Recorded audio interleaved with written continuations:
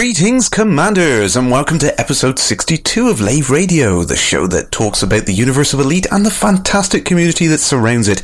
I'm your host, Ambassador Crash, and joining me in the orange Sidewinder for this episode are Lave Station Commander Alan Stroud.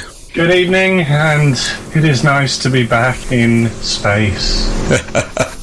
It's good to see you too, sir. Also joining me in the orange Sidewinder, we have Chief Entertainment Officer Chris Jarvis. Good evening. And last but no means least, Head of Health and Safety, Ben Moss-Woodward. Good evening, and like Alan, it is good to be back in space.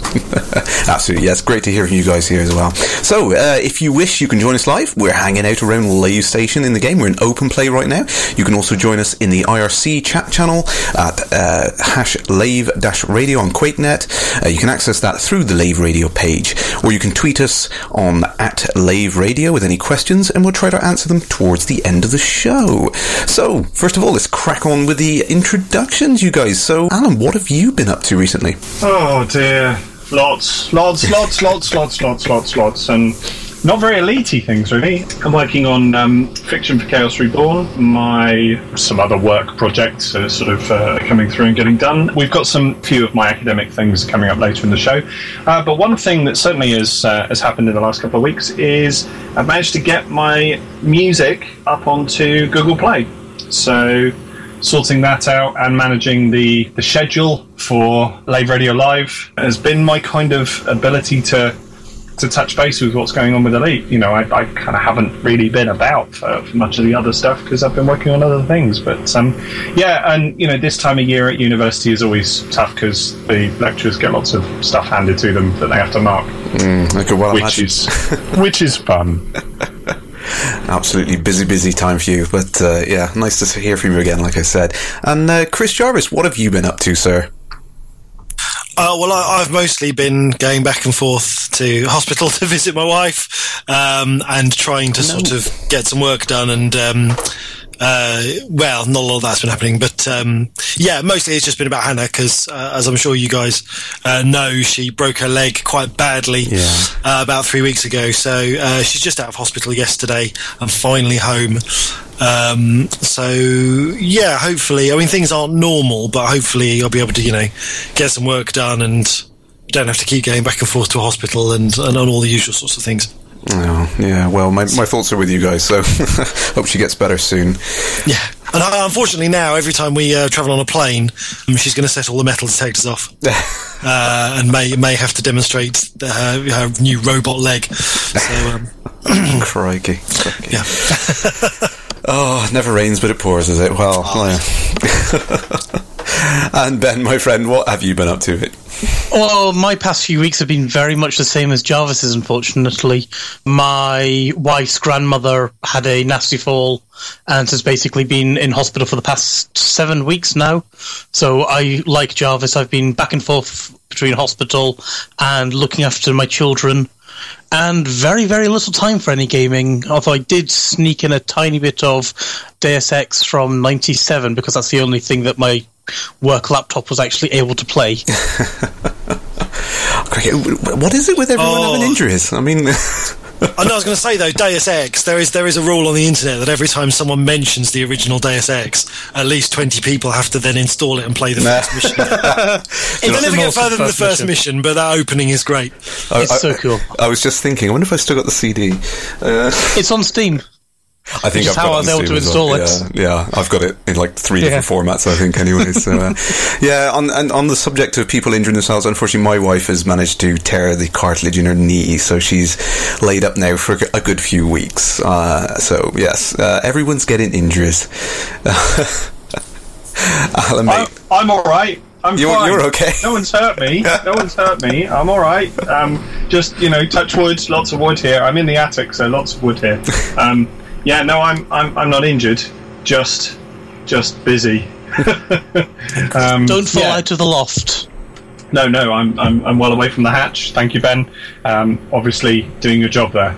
That was health and safety. That was yes. great. Yeah, absolutely. Well, hopefully we've not jinxed you now by mentioning all the injuries. You won't be the next person in line. I myself, I have managed to get a little bit of game time in. I've involved myself with a couple of the community goals that were run recently up in Zeonts, then down in the Quivira system, and then also Dizzo, which is just finished as well. So, I've managed to get a bit time playing around. I was kindly donated an ED tracker, which is amazing fun. I've been having great fun with it. So sorry guys, but yeah, I've managed to get a little bit of game time in. I'm sorry. One of us has. Anyway, so we should crack on with the next topic in tonight. We've got the newsletter 74, and big news in big red font at the top of that, of course. Power Play will enter beta on the 20th of May! Excellent. I'm well stoked for this. It's really, really great to see that it's finally entering beta. It's been a long period of time. I mean, Chris, you were just saying before we started that you haven't had to update. It's been a long time since you've logged on. You haven't had to update. Yeah, I know. With everything that's been happening, I probably haven't been able to play Elite in over 3 weeks, and I was fully expecting to see an upgrade button, and there wasn't one. So they're obviously pushing all the effort into the Power Play update. Yeah, absolutely. I'm hoping it's going to be a really, really big update, and given the information they've been leaking out so far, I think it's going to be amazing. I can't wait. Nice to see we've got a good screenshot in the newsletter this week to show how we're going to be interacting with the Galaxy map. This is something that Michael Brooks hinted at a little while back, the new way to interact with the Galaxy. Here we can see the direct visualization of that. You've got this nice kind of cluster, almost like meta balls that you'd expect in a 3D package there, showing the area of influence around the systems, different colours to highlight the different powers in play there. I think that's a nice visualisation of that. I hope it doesn't get too crowded though. I mean, what do you guys think about that? Ben? Well, I'm assuming it's going to be a layer that we can turn off. So maybe you can say, only show me people allied with this faction, only allied with this faction. Have you also seen the video of it as well, which looks really pretty, seeing it in motion? Yeah, absolutely. They put out a tweet with a Vine, didn't they? There's a Vine URL. Yeah, and it's interesting. I mean, obviously this view is going to be quite static from day by day. It's going to change over a long period of time, but it's nice when you can rotate around. You can get an idea of the clusters of systems and who's on at the top and the bottom in between. It's quite an interesting visualization, I think. It is, yeah, and see if we can actually maybe make Lave and the Alliance somehow join up. Yeah, absolutely. Now, I have noticed that, because I've come up to the Lave system today, I did notice on the way up there is a nice little Empire system. I think it's the Kodoran system. It's only 31 light years away, so, you are aware what faction that belongs to? Not yet, no. Who's that? Emperor's Grace. Ah, I see. You also know it features in Lave Revolution. Right. Names pass me by. Yeah, it's one of the systems that features in Lave Revolution. I think I might have done some stuff on the the system description. I can't remember. I'll go have a look. Well, that's interesting to know. I didn't know that one. Yep. But it's, I'm just looking at that and I'm thinking it's nice when you've got it in the current view and you've got the different factions, you can color code the systems by. When you've got this new like meta blob view, sort of, it's really going to allow you to see where these little islands of power are. So I think that's going to be really interesting to play around with that a little bit more. Again, that's only just scratching the surface of what we're going to see, but it's really, really nice to see some visualization coming out of that. I mean, I just want more. I want more. So, moving on, the next topic on there, which is really, really important to, I think a few of you guys have got the Macs, haven't you? So, the Elite Dangerous is coming to the Mac on the 12th of May, which is today! It's finally out! It came out about lunchtime, I believe. Yay! Yes, I was keeping my eye on the tweets. I was going to message you straight away, Ben, as soon as I saw it, because I know you were asking for it. Someone in Type 9 trying to crash into me. My brother-in-law's... Yeah, sorry, Alan. Sorry, I was going to say while you were doing emergency manoeuvres, just to cut back to Kodoran. Yeah, I wrote the description. Ah, cool. I'm going to have to go and read into that now. No, my brother-in-law's has been sort of eagerly awaiting the release of the Mac thing, because he's been making use of my account whilst I've been poorly, because he's got a Mac who can actually use and play Elite, which I couldn't do. Well, I was kind of gutted. So we were doing some testing on that, which was all fine and dandy, and everything was great there. But I kind of got him into the game a little bit as well. So I have actually been in game a little bit this evening, just to bump into my brother. And so shout out to Commander Yorkie Lad if he's out there, because I promised I'd do that for him, and I'm going to give him a hand getting up to speed and things like that. Excellent. Well, it's great to see that the cross-platform beta has finally finished. There was no issues with it. Everyone's happily in the same universe now. And, Ben, have you had any issues with it hardware-wise? Has it been running quite well on the Mac? It's running very well from what I can tell. He noticed one issue apparently today, which I've told him to report, that commanders for him on the Mac client are not coming up as hollow squares or triangles. They're solid, just like NPCs. Oh, really? So I've told him to report that, because that doesn't sound right. I'd prefer that. I know some people would prefer that. I'll go try it on the Mac, because it's one of the, to my shame, I did say weeks and weeks and weeks ago, I'll try it on the Mac, because I really enjoyed the Mac in the alpha, because it enabled me to actually play downstairs and and everything else. You know the excuse. I have no time. A little bit busy in my life. So I'll give it a go now that I might get a little bit more time on it. I'll give it a go. I appear to be really close to the space station. Might have to do something about that. Give me a minute. Excellent.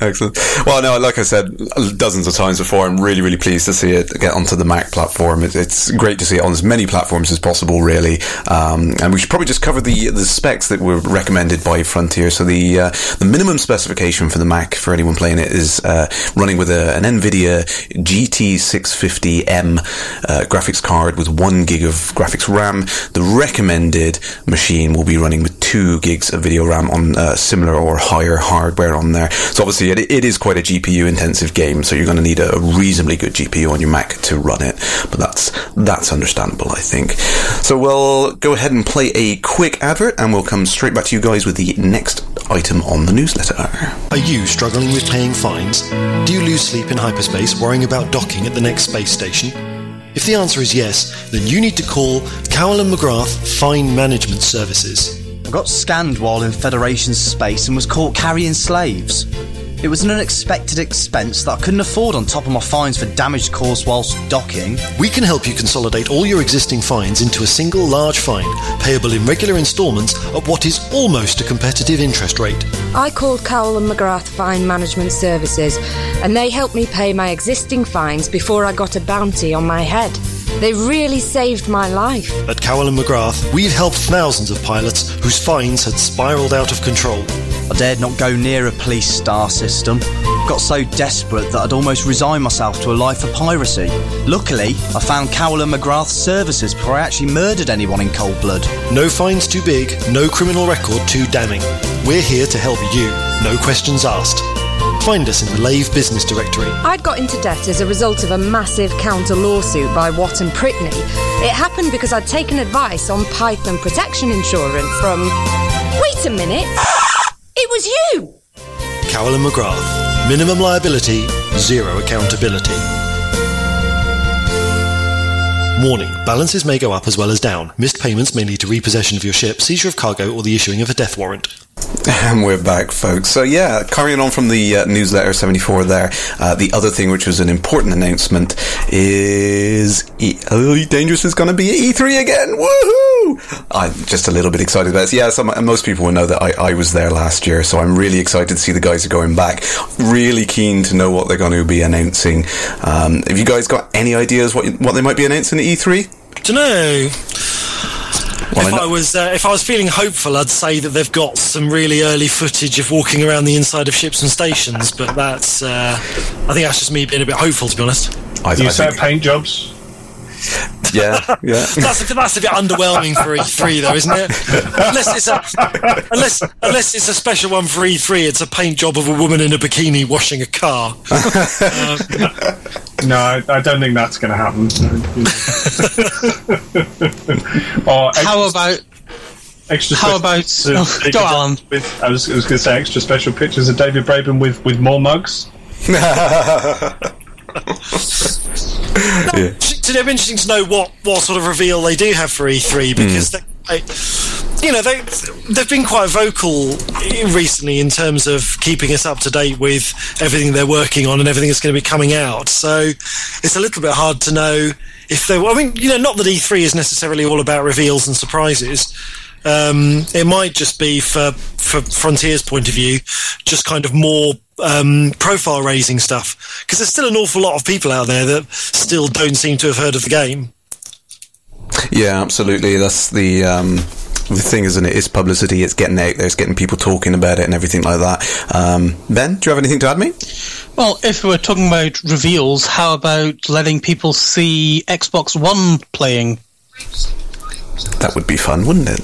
That could. I mean, it seems like a reasonable time to show it. Yeah, absolutely. I mean, the Mac is just launched on Mac. Getting it on more platforms is an important thing. They've obviously, rushed it out onto the Mac, and, well, I'll say rush it out, so that's the wrong word. They've managed to get it out in record time, which I'm really quite impressed with, actually. And from a technical standpoint, they've done a really, really good job to port the entire engine over to Mac platform in such a short period of time. So we all know that their engine can work on Xbox One. It'd be really, really nice to see it there. That'd be great. Mm-hmm. Any other ideas? Any other hints? Of course, we'd all want to see Planetary Landing, wouldn't we? PlayStation, maybe? PS, yeah, that would be good. Yeah, that would be really interesting to see it running on other platforms. Obviously, it's a timed exclusive on the Xbox One, so. I think possibly, something realistic that that we know about that has been going on is, obviously there's a little bit of chat about the sort of the little hidden things in the game, with talking about artifacts and listening to things and stuff like that, and things being little seeds being sort of dropped in as in unknown objects and stuff. What about if you've set up one system with a permit, and what you do is you go to the event and you let people at the event get the permit, and then you can show them new things in that system.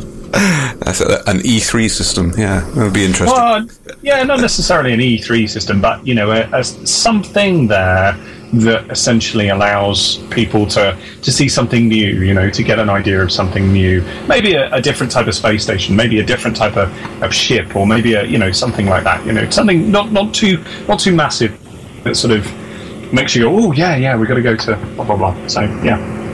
I don't know. I think the signal to noise ratio is quite high at an event like E3, and I think if they wanted to make a kind of splash with it needs to be something reasonably big. I don't know. I mean, maybe Thargoid reveal now that all the stuff about the artifacts has kind of been. Yeah. I think there's a lot of 2 and 2 being put together that comes up with 5 on that. A lot, and I've read a lot of that stuff, and I'm pretty sure there's a lot that people are going, oh, it's this. Yeah, right. Says the man in the know. Yeah, I wouldn't like to make any predictions of what they're going to show at E3, but yeah, I hope they have something really cool to show. It's going to make a really big splash. It's definitely one of those key events they have to get out there and be seen in the year. So it's going to be really, really cool. I'm glad to see that. And they were at a couple more events, but unfortunately, by the time you're listening to this, they've already gone on the 9th and 10th of May. So unfortunately, you've missed the coverage on those ones. Next bullet point on the newsletter we should cover, there are now in the Elite Dangerous store the specific faction mugs, which is really cool. So you can get the Empire, the Federation and Alliance mugs, and we have a very dashing picture there of our favourite person, David Braben there, of course sporting the Imperial mug, and I noticed the pin badges for the Empire as well, and Elite, which is pretty cool there. What do you guys think of the new mug, Alan? I was going to say that you're kind of, if you think that picture is quite sporty, then you have quite a sheltered life. Because I'm fairly sure that David doesn't look very sporty in that picture. He does have a cheeky grin. Okay. I think it's a little bit more sort of business portfolio standard. Would that not be? Or I was going to say it's like the best clip art ever. Yeah, Office Monthly. I can kind of see, and I hate to say it because I think it is really good ammunition for Dockers. To be honest, that picture really good. I must admit, I've already seen someone Photoshop the Star Wars Emperor's cowl over it, David. So, yeah, I was just thinking, change the mug.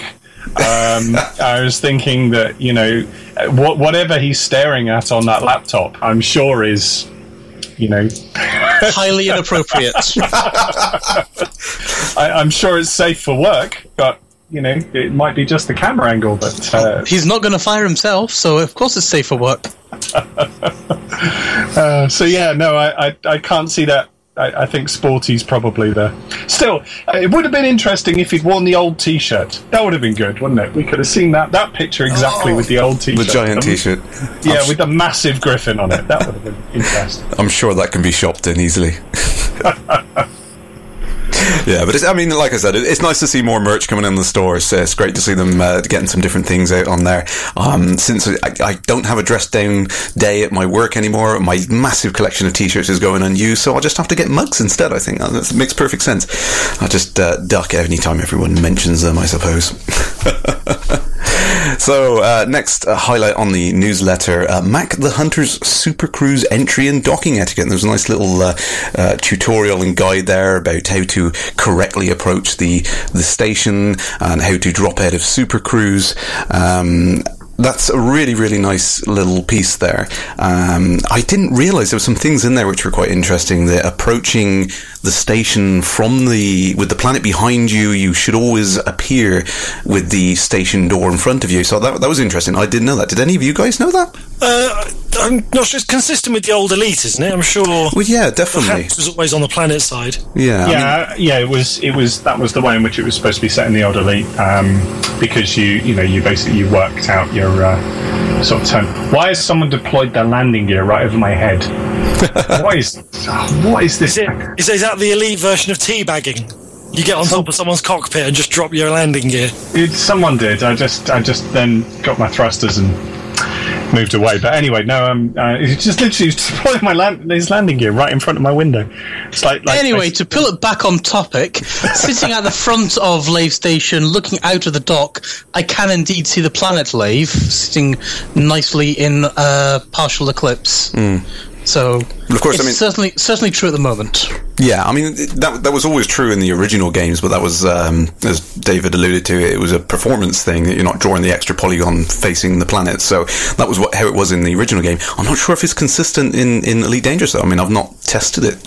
I'll have to give that a go. There was some logic. There was a discussion at one point about whether it was logical to have the door kind of facing outwards for interplanetary traffic, or whether the door faces the planet so that shuttles coming up from the planet's surface have a kind of quick and easy dock. Yeah, that was my design suggestion, was that they actually had two docking bays.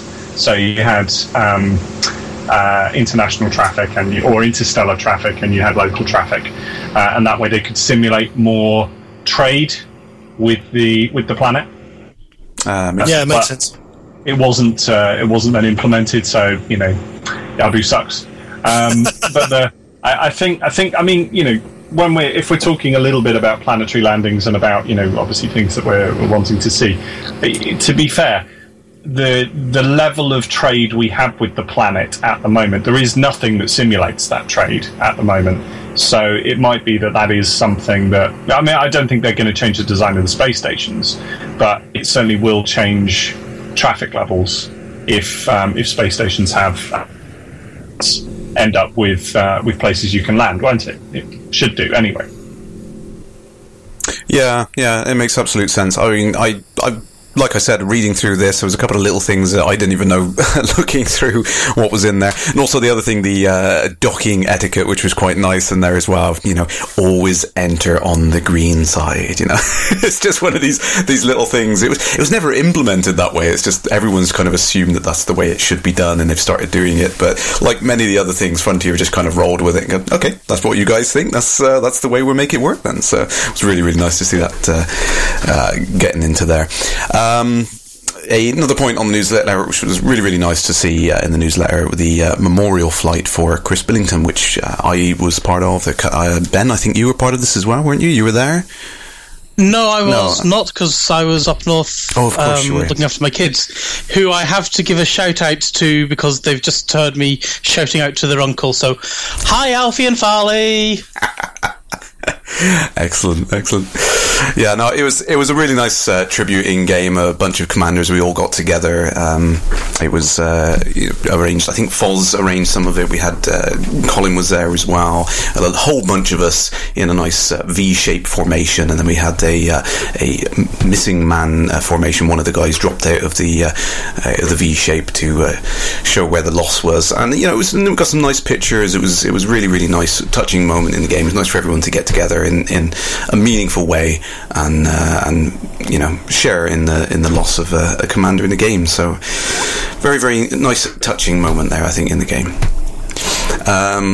Next topic on the newsletter, which we should cover, the Control Alt Space competition ended on the 7th. The voting is going to go up on the 14th of May. I'm really, really intrigued to see some of the entries in here. I've had a few sneaky peeks at some really, really imaginative things out there. Because that was the purpose of the competition, really, was to do something different. So it's nice to see. Alan, have you got any thoughts on this, mate? Yeah, no, I mean, just to make a point in that. Related to my Kickstarter, there was an intention to do a Elite Lave Revolution film. That's actually, we've had some movement on getting that sorted out, which is great. So, unfortunately, not quickly enough for the deadline. So it's still going to be 4 or 5 weeks, possibly at the earliest, that we're going to be ready with that. But it'd be great to see what people have done. I've seen a few things that people have done, and it's always good to see when you're trying to sort of to do more with the fiction environment, to try and make the immersion, the sort of fiction of the whole community inside the game that much more tangible. And we've seen a lot of projects like that, and certainly the film competition is a nice idea by Frontier to try and encourage that. Yeah, absolutely. It is really, really good. I mean, when I saw that, I really wanted to do the Frontier Elite 2 intro, but obviously we're going to need, first of all, an Imperial Courier, which we're not going to get until Power Play. I'm going to need to get my rank up if I'm going to fly one as well, so I couldn't really do that for this video, but the project is still ongoing. Lots of commanders have offered to help there, so that's unfortunately not going to make it either, but I'm really, really intrigued to see what some of the answers, some of the video entries are going to be on this. Ben, anything to add, mate? Didn't I hear that the Imperial Courier was actually going to have a lower Imperial ranking than the current Imperial ship? Yeah, I think it's going to be one below Baron, if I recall. So that doesn't take too long to get, buddy. I'm quite close to it. You'll manage. You'll be fine. I think I could do it. I mean, during the community goal then in Quivira, I went up 2 ranks there in a combat rank as well. So I'm getting there. It'll be nice. Definitely. So, the last thing we should mention on the newsletter, which was a nice shout out there for the Abracadabrable competition. Unfortunately, Grant's not on with us tonight, is he? But the 100th episode of Abracadabrable, I believe, is this Friday. Can anyone confirm that? That is correct, isn't it? I can confirm that, and I believe that Grant is looking for various people who are going to say hi to him and things like that. Though I don't want to spoil anything. Well, I think I kind of let slip that I might be helping him out that night. It's going to run over the usual crash landing slot, but I don't mind. It's going to be great fun. We're going to get together. We're going to share and host everything. So. It's all the same thing anyway. Well, it's not the same show, obviously, but it's all going to merge into one big party. It's going to be great fun. Absolutely. Yeah, no, because It'd be good. It's obviously he's kept that running, and other people have kept that running, through the forums and everything else. It's one of those sort of staples that we've had right from the beginning of sort of building the development and everything else, and then to see Grant translate it into the show and to read them and everything, I think it's great. And obviously they'll work out what they're gonna put forward. I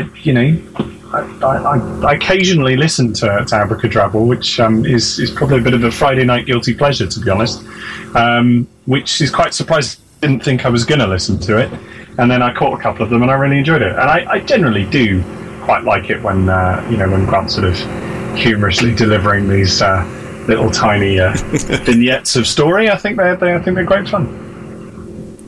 Yeah, I do enjoy it. It's a nice thing to try and catch up every Friday if I can. But obviously, I usually miss it because I'm trying to get ready for my own show. But it'd be nice to get a bit more involved this week, and I can hear some of the stories beforehand as well. I usually catch up on YouTube if I can, anyway. But yeah, it is good fun. It is good fun. Unfortunately, I am about as creative as a piece of wet lettuce, so I can't really What's the topic? What's the topic for this week?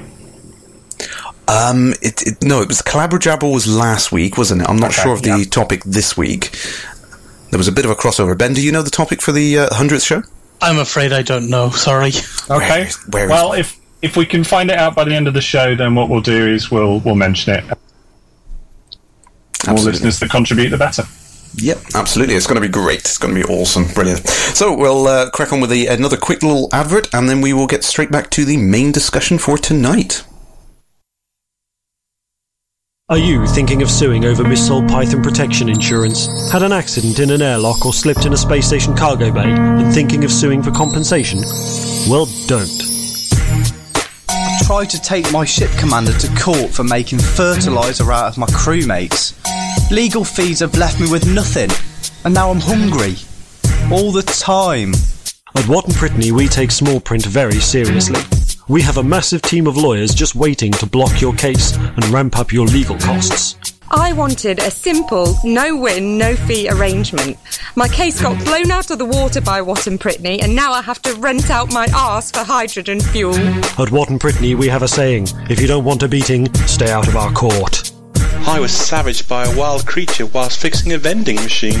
Can't I claim compensation? No, you can't, because we have a massive team of lawyers and you're just someone who works for a living. Watton Pritney. Don't even think about it.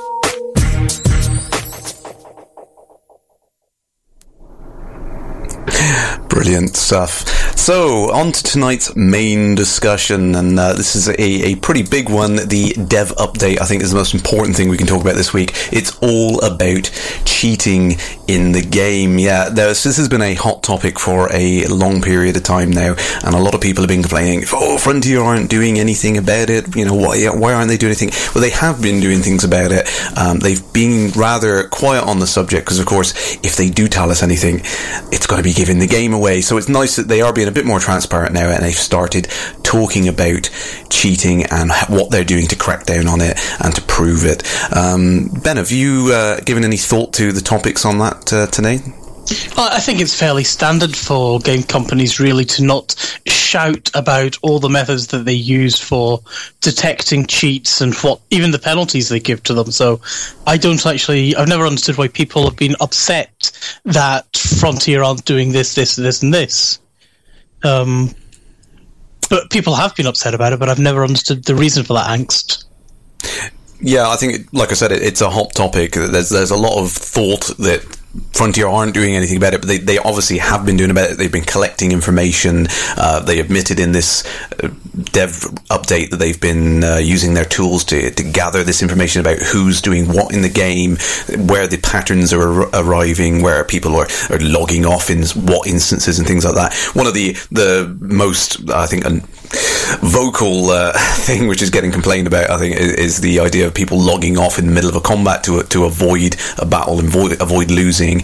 And this is something that Frontier have been hot on the heels of day one. It's a really, really difficult problem to solve. You can't write a piece of software to stop someone yanking a network cable at the back of their machine, but they have been attempting to find ways of statistically monitoring those people. That's one of the things that they've alluded to, is the tools that they use to do on that. And I think it's the only realistic thing they can do. But what people need to understand, I think, is it's not just as soon as you see one person log off the one time, that's it, ban them instantly. They have to give people the benefit of the doubt. They have to make sure it's not a false positive. Make sure, you haven't just tripped over your network cable and and broken your connection during a combat. So they have to be fair with it. They have to analyse it, find the patterns, find who's doing it consistently, and ban those people accordingly. That's what they've been trying to do. It does appear to a lot of people that they're just taking their time with it. It's not happening quick enough to a lot of people. They expect people to be hit once and then banned, but it's not going to work like that. So the important thing is, I think, one of the things they mentioned in the dev update is everybody can help by reporting any instance that people believe to be cheating. That is the most important thing, is to gather information from. That is what we can do. Do you guys have any concerns about relying on the players themselves to gather that information? Do you think there could be any issues with that at all? No, I think you do need a number of instances of this going on before you can really ban someone. I mean, it's a bit like the point I was making about the piracy. If you have a system whereby someone says, well, this guy disconnected in the middle of a dogfight, and then if the same names are coming up over and over, and of course people are only going to report it if that person's network drops in the middle of a dogfight. I mean, your network could drop any time you're playing the game, but if somehow coincidentally your network keeps dropping while you're losing a dogfight with somebody else, then I think they're going to put two and two together. But I think that it's quite nice that they have these subtle ways of sort of lightly banning people by just pushing them into an instance where they don't actually meet anybody. It reminds me of the old Second Life. I think it was Second Life used to have a thing whereby if someone broke the community rules, their avatar would be removed to a world which was just a giant cornfield. Like a sin bin. Just went on for infinity, and they were stuck in there for about a week or something. But I think it's interesting. I think the problem will be the computer games version of Purgatory. Yeah, basically. I think the problem you're going to run into is where people want to report someone for a type of cheating which isn't cheating. Yeah, that was my concern, the false positives from the community. Well, I was thinking of things like, referring to PvP as cheating. It's like, well, they shot me. It's like, yeah, it's not really cheating. Yeah. And I think that's the important part that I said is Frontier are trying to make sure that they're not coming up with and banning people which don't deserve it. They're just playing the game. They have to be really careful that they're not identifying people which are not cheating. So sorry, Ben. Do we know what happens when you submit a cheat report? I.e., does it, for example, give Frontier a screenshot, or even better, some kind of video data, or is it just here's a timestamp? Yeah. If they could supply video showing the last couple of minutes of action, that would be proof in every report. Mm-hmm. Well, I think that's an important thing. The current in-game reporting tool is just text and a timestamp, so it allows them to pin down and identify a person at that point in time. Obviously, they've got the server logs of all interactions that are occurring in the game, so they can track that right down to who was where and who was doing what at a particular time. But yeah, I mean, anything like video evidence, imagery, anything like that you think could help. I think it's important to gather that anyway, make the report, and then potentially just hold on to that. And you can't report it in-game, but at least try and give it to Frontier another way, maybe through a support ticket or something like that. Currently the in-game tool doesn't support it, which is a shame. It would be really, really nice addition. I think it would help add some weight to that, so you can see there's some real evidence. It would certainly make a lot of sense to include at the very least URLs to images and videos, if not the actual uploading of the MP3s and PNGs or whatever. Yeah, absolutely. It's one of those really tricky things because obviously the report option, I believe, is from the menu, so you can go in and you can do it there. But it's kind of tricky. I mean, how do you click on that menu, punch in a report, and then go back to the game without any issues? I think it's tricky, isn't it? How do you capture that in-game footage or image or something of someone? It's not easy, but yeah, hopefully those reporting tools will improve. I think the biggest problem at the moment is, with one of the reasons why Frontier wanted to bring it up in the dev update, is not a lot of people are using the report functionality in the game, or at least, not everyone who's complaining about any kind of cheating they're seeing in the game is using that functionality which is there. So it was kind of an opportunity for them to highlight, hey guys, if you are seeing this behaviour, please use the feature which is already there. Go ahead and make that report. Well, I think an obvious... Sorry, Ben. We used to call this when forums had, and you'll appreciate this, John. When forums had moderators, we used to talk about the dinner lady defense, and the dinner lady defense was basically to go on the forums and complain about what other people were doing, rather than using whatever tool was there to report what they were doing, or anything else. I mean, the only issue I would say here is the issue of where you were talking about if we were worried about players doing this and so on and so forth. The issue is one of trust across a variety of formats, in that, one, there is the trust of players. Now, to be honest, there are that many players, it kind of becomes self-policing, and also if you see one individual start to, or a group of individuals start to witch hunt one particular commander, they've got the service dogs to check, so there is a check and balance. But at the same time, it is also an issue of trust, where you're saying about people being concerned that nothing was being done. It's an issue of trust between them and Frontier, in that if they don't see justice served, then they don't report. Now, that's a really, really tricky conundrum. By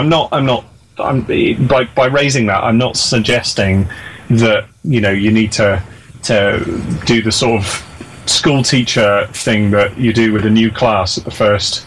I was advised this in my teacher training many years ago, and I thought it's so unfair. Particularly, it was 11-year-olds, and the older teacher who I was sort of following and shadowing. She said, right, the first 3 weeks I'm going to be absolutely harsh to them, utterly harsh to them, and then I'll relax to being normal, and then they won't misbehave. Yeah. And I just started thinking, these poor kids, for 3 weeks they've got to go through hell, and then everything's then fair.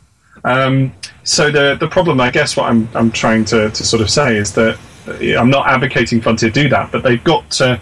There has to be a trust of the tools being effective in their use, and that doesn't necessarily mean have a witch hunt, have a hanging, or anything else. But there has to be some level of trust in that. Now, on motorways, those signs that you see when it says 3,000 drivers prosecuted, or whatever, how many people we've caught for speeding, or this, that, and the other. Sometimes that's there because it's a game, and people don't necessarily see cheating as being, there's no victim, or at least as they see it, it's a victimless. It's not a crime, but you know what I'm saying. It's a victimless perpetration. It becomes very difficult, and so getting that trust, establishing that trust in the tools, is going to be tricky. They have some of it already, but that's a tricky thing to manage. It comes back to this problem, though, of that I sort of felt from the beginning, that whenever you've got a multiplayer environment, it's very difficult if people are going on for kind of different games, because if your game is going on and playing Elite really seriously, and someone else's game is coming on and just arsing around in ships and kind of trolling people, then you've got a problem that you're both online together.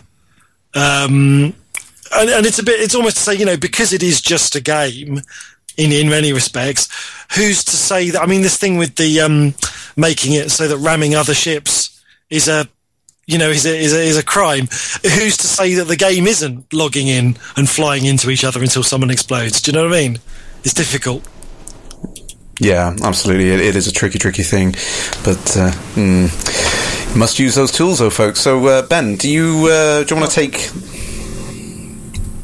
Oops, sorry, I lost the microphone. Take what? Sorry, I lost the microphone then for a second. Do you want to just take your microphone? Yes, you've taken it away from me. Do you want to just explain to the folks out there exactly how they would use that functionality in the game? Well, I think this is relatively new. In the chat windows, you can just go to the list of people, and you can actually select somebody who is not your friend. And in there, where you've got your text or invite to wing, there's also a block and report player functionality in there, so you don't actually have to go out of the game to report somebody anymore. Yeah, which might mean it gets used a little bit more frequently now, I guess.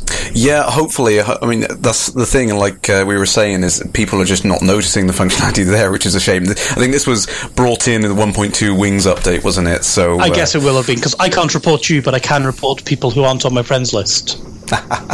Which is very unfair, because I know you're a very naughty boy, Karak.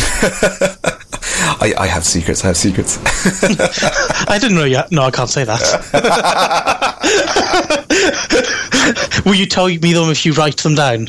Okay. If I write you a letter. I'll pass you a piece of paper, yeah. Okay. Sorry to cut in on this flirting. Touche there, Ben, for earlier. Just to let people know, I've just done a quick trip to Warrenus, and it appears that there's a war zone in the Lave system. Ah, I did see this, yes. Now, we appear to have an awful lot of commanders outside Lave Station. What do you think? Oh, come on, if you folks are listening out there, we're going to have to head over there, don't you? to battle, absolutely. I'm not suggesting, we'll carry on broadcasting, and we'll keep the show going and talk about everything we've got on the list. But we've got a bolt ton of commanders outside Lave Station. I'm thinking that we kind of need to get down to the checkpoint. Absolutely. If we're going to do that, I'm going to change out of my Sidewinder and pick up my vulture, though. Okay. I'm sat in my Eagle, so I'm target fodder, which is my usual thing in my Eagle, which is fine. Now I've just picked up the mission. I think it's from the Lave Fortune organisation. So I'm assuming, I don't know who the enemy in that situation is. So, if anybody does know and wants to let the folks know outside the station, then that would be very useful, and we can work out who we're heading off. Could it be that the Code have done something to try and destabilise the system? I don't know. Commander Babster in IRC is asking, where are we going and what are we doing? Checkpoint, I think. I would assume that checkpoint, because that's what I've got on my list. That would suggest it's the only place that's likely to be a war zone, wouldn't it? Yeah. Makes sense to me. So should we go have a look at checkpoint? It appears to be fairly near to Lave Station. I'm at Warrenus at the moment, so they're about the same distance apart, so it shouldn't be that far away from Lave Station at all. If someone wings up with you, you can teleport over there, can't you?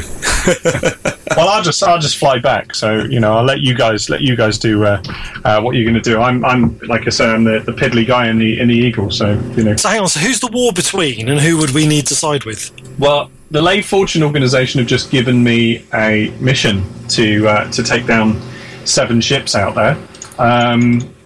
It looks like it's between Socialty and Isla Labour and the Defence Party of Lave. There you go. You know who you're siding with. Let's go get Dave Hughes' boys. T and Isla is expanding into Lave, are they? Yeah, let's go get on to Dave Hughes' boys. They want an elite encounter. Let's give them an elite encounter. I think that's probably the Elite Encounters is the name of Dave Hughes' RPG. Lovely plug. Excellent. Oh, dear. Okay, I'm launching. Well, you heard it here first, folks. War has just broken out. It's a good job I've just arrived in Lave, then, isn't it? Excellent. Well, I'm going to stay around the docking port and carry on broadcasting. I don't think I can juggle everything at the same time. I think that would be just asking for trouble, I think. If I shout for Lave every now and again, don't mind me. We know exactly where it is. Taking things back on topic again. Yes, absolutely. What kind of visible penalties would you guys like to see for commanders who are maybe proven to be cheats?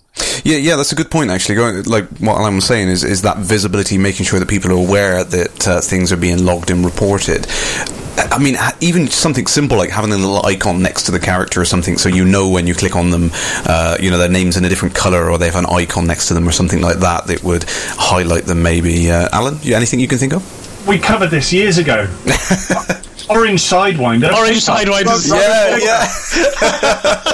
Asbo. We covered this ages ago. You go break rocks. You send them out to the mining area, and basically have them with a mining laser breaking rocks up, and don't let them take the bits. Somebody else scoops in, takes everything away, and they just pick up the rocks. That would be hilarious if we could do that. Well, of course, chain gangs of Orange Sidewinders.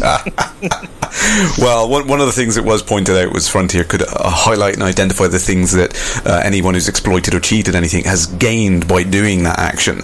So they could have all of those things removed. So, yeah, why not chuck them in an Orange Sidewinder for a week? That's all you've got. There you go. I did see somebody mentioning instead of CMDR Edelweiss, it would be CHTR or something like that. Yeah, point and laugh at the cheater. Yeah, absolutely.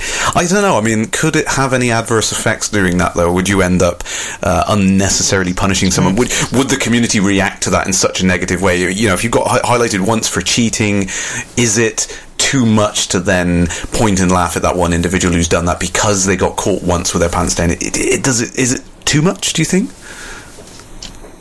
I don't think it's too much, but I would be worried about it maybe becoming a badge of honour. Yeah. It needs to be punitive. It's and it needs to be. If you're going to do anything, it's got to be small. And I guess, to be honest, though, what Frontier are trying to do with how they've got isolated zones is effectively make it so that there isn't this kind of that the cheating isn't brought into the gameplay. If you see what I mean, so it doesn't become. Because, like you're saying about a badge of honour, it does become something, doesn't it? Whereas, actually, if you isolate people, then cheating it's locked away, and therefore it doesn't impinge on the wider space. Yeah. Now, the difference between that and griefing or somebody's interdicted me. Between that, griefing or anything else, is that with that you have people are way of putting it. With that, you've got it's different types of players. Chris was talking about, so actually there's something slightly different in terms of what's being done. Yeah. So, yeah. And like you said, the badge of honour thing. I mean, that was proven in the bounties. Everyone was finding that is let's see the biggest bounty I could get. You have lots of players that were exploiting that system, and that was one of the things that was covered in the previous newsletters, I think, where they put the caps in for the bounties, 1 million, which we covered last week, I think. So yeah, you've got to be really, really careful with how you approach that. If you make it public information and start pointing people out, it can, God forbid, it breaks someone's immersion and things like that. So yeah, it's a tricky balance. Now, of course, one of the things which is important is how they're dealing with these penalties. And one of the interesting things which we touched on briefly was the idea of a shadow ban. And direct from Frontier, their words are a shadow ban will allow a player to continue playing Elite Dangerous, but will put them onto a separate server that won't affect any honest players or the Galaxy simulation. And that's two key things there. Is first of all, you're not going to be seeing these players in game at all if they're highlighted as cheating, but also any of their actions in game are not going to change the Galaxy simulation in any way. So we know that when the community goals first hit, there were some issues with that players were finding ways of exploiting cash and contributing to them and pushing them way past their targets early on. And then we saw the targets drop back down again a few days later because obviously Frontier had identified these people have been cheating and removed them from the rankings. Hopefully now we can see that a bit more effectively in game. Ben, do you think that's an effective solution? I think it is an effective solution, but I'm just wondering, is it enough of a solution, or do we even care? Because let's say a hypothetical situation that I managed to give myself through nasty, nefarious means, an invulnerable ship, billions of credits, and then I get kicked off to the Shadowplay server where I can run around in my invulnerable ship with my billions of credits. is that enough of a penalty? Am I being allowed to play the game that I want to play without penalising others? Or should I actually just get kicked and said, no, you're a dirty, cheating swine, stop playing? Well, I think you've got to take it from the standpoint of some people like to play games and cheat, not to spoil the experience for other people, but just to have fun. And when you go back to single-player experiences way back in the day, I mean, all of us have done it. We've tried it in older games. You throw in that cheat, IDKFA, and just run around blasting, and you know the old classics and things.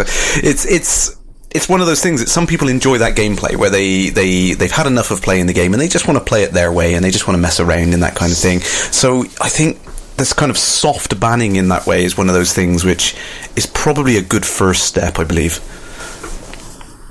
Yeah, I will freely admit that in the recent playing of Deus Ex, I did enable cheats, and I think I went off and gave myself some money and upped my skills so that instead of, with Deus Ex, when you use your sniper rifle for the first time, you were wobbling all over the blooming screen and you couldn't hit anything. And then when you actually put some skill points into it, you can aim and shoot things and hit them. So I did go off and do the cheats for that because I like sniping, but when my gameplay is being artificially wobbled around, I can't hit anything. So I freely admit that I did that. Yeah, I mean, how many of us have kind of shot at the moon on Mars, or got a passenger in our ship and tried to sell the ship, and what was the Sorry, other what game's this? Frontier Elite 2. Do you remember it? Okay, I never actually played it, so I can't say. So you don't know the. I don't know these things. So there was the other bug which was quite infamous was the jettison underneath the rubbish. So you buy 1 ton of rubbish and you can jettison underneath it, and it would send out 1 ton of nothingness into space, and you could eventually have a cargo's hold which was infinitely bigger than the inside. It was basically the TARDIS bug, as it was affectionately known. Well, you also had in Elite, obviously there was a set of codes that enabled you to automatically go into which space when you jumped.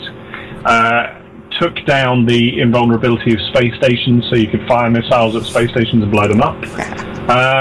All sorts of, it was quite late on that they came out with these little things that you could do. But I mean, there's a big difference though, isn't there? Because of course, online gaming is quite different because of the fact that you've got that interaction with other people. You're being benchmarked. Yeah. So the whole situation changes, and shadow banning or reducing people to individual instances where they can't see anyone, you're removing that online element. Now, of course, it might be for some people who are desperate to play it with no one there. Mm-hmm. They don't really care.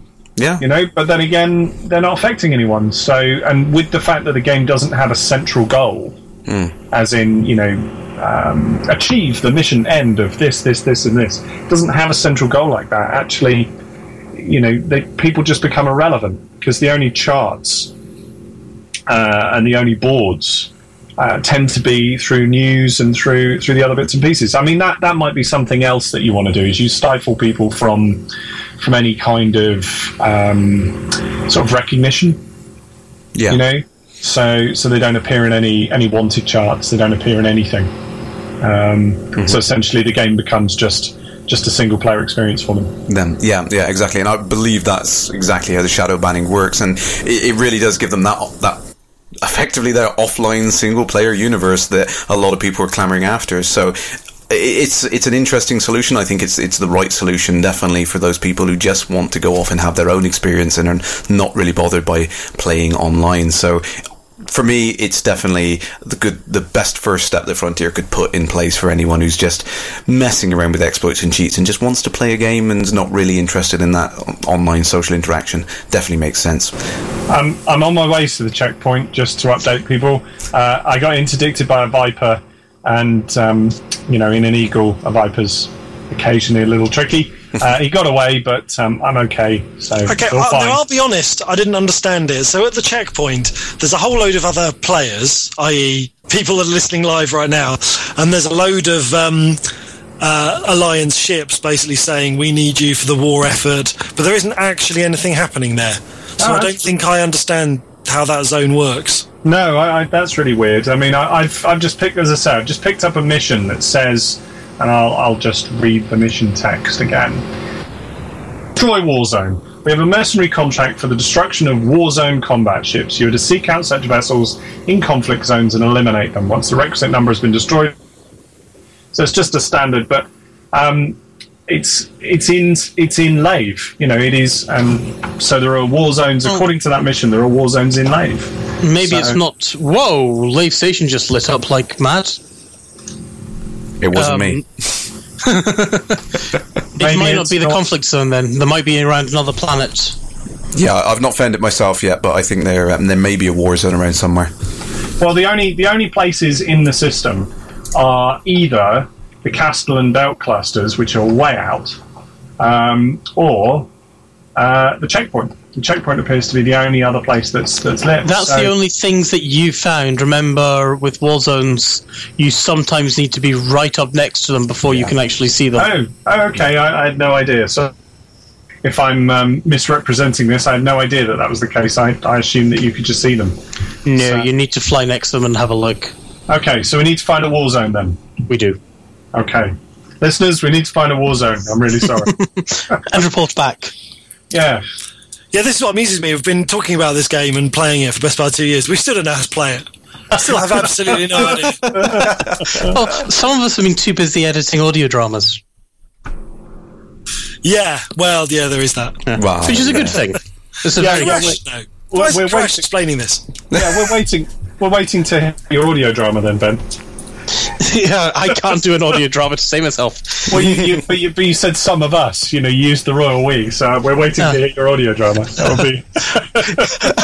Well, technically, I suppose episode 6 was out on Saturday. Ah, yeah, no, fair. Yeah. Fair. Absolutely fair. No, good comeback. That was great. Oh, well, getting back to the topic on that. Mac. Sorry. Apparently, just keeping up with the chat, apparently it's a known issue that sometimes you get Warzone missions in a system with no Warzone. Oh, right. Apparently it is a bug or feature. We got all excited there and there was nothing for us. Ah, see. False information. Live on air. Yeah, there you go. I don't know. Terrible stuff. So getting back to the topic on the banning on there. So the next level of banning that they mentioned in the dev update there was the idea of perma banning, which is obviously a terrible thing to happen to you. It's going to completely lock you out of the game. Your account is effectively null and void. You won't be able to log on. You won't be able to do anything with the game. Obviously, that is used very, very sparingly by Frontier. One of the key things they mention on there is don't buy accounts illegally, for example from eBay or anything like that, or any kind of outlet which is claiming to have a valid version of the game other than EliteDangerous.com or from Steam, as you know now. So that's an obvious thing. I think don't go off and buy that. Don't buy anything which is claiming to give you in-game access and things or credits or anything. It's against the terms of the EULA. You're probably going to get scammed. I've seen lots of information being passed back and forth about people getting their accounts removed instantly. So it's not a good thing. So definitely don't do that. And of course, the other thing they've covered on there is any kind of severe harassment or abuse going on inside the game could lead to a permaban if Frontier deem it. Anyone kind of constantly targeting an individual in game or something like that might actually raise that kind of thing. I can't think of any other thing that would be so bad to require a permanent ban other than that, but it definitely seems like the last hurdle, and I think Frontier being fair with that. They're not going to instantly push you to permaban. Do you think that's a fair assessment there, Ben? I think that seems perfectly fair. I mean, if you do something silly like buying your account, I've got real mixed feelings about that because I don't agree with buying accounts. I think it's wrong. Yeah. But on the other hand, I know it happens, and there is an aspect of me that thinks permabanning somebody because they bought a account with several million credits, and also basically this other person's email address, presumably, because it's all locked into that. Yeah. If they've gone off and spent, say, £30 on that, I kind of feel sorry for them, especially if they're maybe let's say my wife goes off and buys my son a copy of Elite, and she thinks, oh, I'll buy it going secondhand on eBay. That's not fair if somebody gets their account banned because of that, even though it is a very, very silly and naughty thing to go and do. Yeah, it's a tricky subject, isn't it? Really, because you're punishing the victim of it, really, rather than the perpetrator of it originally. And we've already seen things like this pop up on the forum. We've seen people that have come in after creating their account an hour before and starting to ask, what do I do with an anaconda? And it's like, really? It's like doesn't know how to fly it or anything, hasn't learned any of the game, and it spoils the game experience. So there's that side of it as well, which is not a good thing. But yeah, it is a difficult thing. You don't really want to slap anyone too hard for doing anything like that, but it seems like one of those obvious things that, hey, this is completely against the terms of the agreement of the game, so we have to be quite firm with this. I think that's the stance they're trying to take with that. Seems absolutely fair. So I don't think anyone's got anything else to add to that. Alan, anything you want to say about that before we move on? No, fine, all good. He's being interdicted again, or in the middle of combat, I expect. Yeah, just some guy in a trading vessel. Sorry, it was. I couldn't. I'm fairly sure that you've covered it really well. I don't know. You don't get to play for so long, and then you just can't stop playing. The instant you got 5 minutes to play, you can't stop playing. Well, I've got a reason to play. This is this is the thing I always struggle with, is that I struggle with any games in that I'm good with playing something that I can come out the end of it going, oh yeah, here we go, this is what I've done about it. So actually at the moment playing Chaos Reborn is great, because it's novel research, which is fine. And when I was playing Elite, during the design phases and the testing phases, it was fantastic, because I was able to go, right, okay, I know exactly how to write this scene, I know exactly how to tweak this. And then now being in a situation where there really isn't a project for me to sort of attach to it, other things have got projects attached to them, so it becomes hard for me to think about the time. And that's not it's not criticising anybody or anybody anything in terms of the way in which other people play. It's just that's the quirk I have, I'm afraid. So basically, you only want to play a game that you can work at. Well, no, it's not necessarily. I mean, I used to be really, really. I can get seduced by particular things, and certainly, playing Elite a couple of months back, I was seduced by the idea. The trading in terms of the way in which it was working, to sort of, just this far to get this, just this far to get this. And unfortunately, once I'd got a really, really sort of maxed out Cobra, I kind of went, yeah, okay, maybe an Asp. I don't know. Yeah. And now I enjoy the Eagle, so I like flying the Eagle. So, and I think that's one of the benefits, though, of Elite. Of you decide what you want to do, and then it's what now. And if what now is I need an Anaconda, then so be it. But once you got your Anaconda, what do you do then? And I think that's one of the things that the guys have done a really good job with, making it not a subscription, so that I can go and walk away for, say, a couple of months and come back when Power Play's in, play it for another few months, go off, play another game, come back, and it's always there in the background bubbling away if there's nothing that you actually want to go and do and enjoy doing. I mean, there are a few things that the exploration stuff, a few of the other bits and pieces are certainly very appealing. The only issue really in my life is time, always. And during the summer, as a university lecturer, we usually get a little bit more time. So I'm kind of hoping that during the summer I'll get out and go to a few other places and do a few other things. I think from that point of view of being casual at this stage, sort of dropping in, dropping out, not spending a huge amount of time on it, I think I would suggest, and I felt this earlier, I'm sorry if this is tangenting, I felt this earlier before I kind of dropped away. Trading is, unfortunately, all the cash appears to be in trading still, or at least it appears to be the most accessible method of... you've obviously not been playing for a while. There you go. That's the point. But even so, that's the point. It's not necessarily that it is. It's the point that it appears to be. So I'm going to definitely disagree there. Last night I was kind of bumming around Lave and just flying around Lave, and I made 300,000 credits in under half an hour, well, under an hour maybe, just flying around Lave doing some bounty hunting. Yeah. That's quite profitable, I think. Yeah, I've done the same trading though. I can definitely do the same trading as well, and I do. But that wasn't trading, and that's... Sure. No, bounty hunting has become a lot more profitable now. That's fine. I was trying to make the point that it is obviously a completely skewed view because it's based on your own personal experience, isn't it? But yeah, that's as things are. Sorry, I've taken us totally off. Don't mind me. Let's go back to the path. Ignore the flowers. Let's go back to the path. Hey, I just got interdicted by a player who started shooting at me, even though I'm not wanted and I don't have any cargo. Does anyone want to go and help me kill him? Yes, send me a wing invite and I'll come and help you. Yep, on it. Where are you? I'm just coming back to Lave. I was in Aurora, though.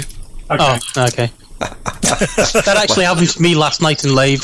I was in my Vulture and two people in Vipers decided to attack me. I did hurt them a lot, but with the two of them, they kept running away. And then one of them managed to ram into me, and I kind of killed him. And then I limped back to station, repaired up, and then when I was coming out, I saw the other guy coming in on 30% hull, and I thought, I don't care if the station opens up at me. And I just kind of charged out of the station at full blast, got outside the zone, and took him out. Do you want to publicly state who it is, Chris? I think it was Commander Isle or something, ILE. Okay. So do we agree with actually giving these people official recognition and stuff like that? And he's now got his own ASBO effectively. Well, we're not on the forum, so I'm hands off here. I'm not saying anything. I think if you attack a podcast presenter on air, I think your name is fair game. Well, I did have someone just ram me outside the docking port, so I had to sneak inside a bit quick. But I'll leave that there. So I think we should cover the last topic very quickly in the dev update on there. It's a big one. It is a big one, but it's just a fantastic thing to see. Finally, we will be able to generate Steam keys from the account page on EliteDangerous.com from the 28th of May. Now, I know there was a lot of controversy around this, people saying we should and we shouldn't, and it was going back and forth for a period of time, arguments to and fro.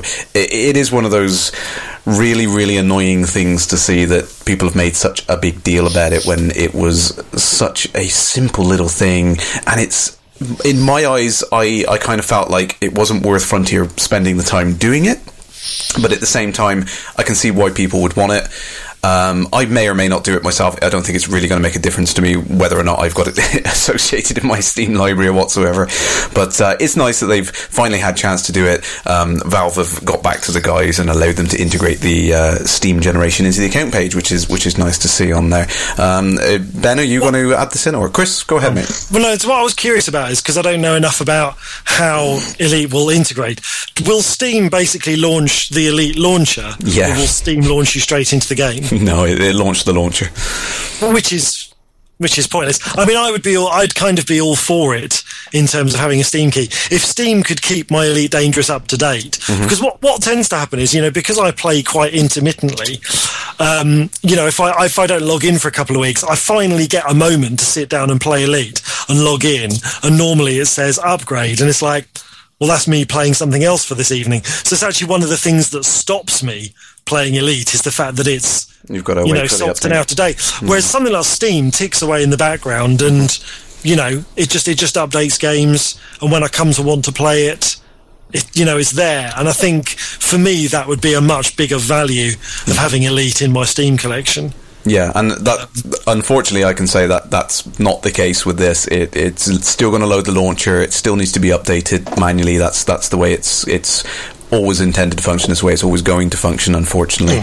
It would require quite a bit of rework, I think, to use I think it's the Steamworks is the SDK they use for that, to allow that to happen, to have proper integration.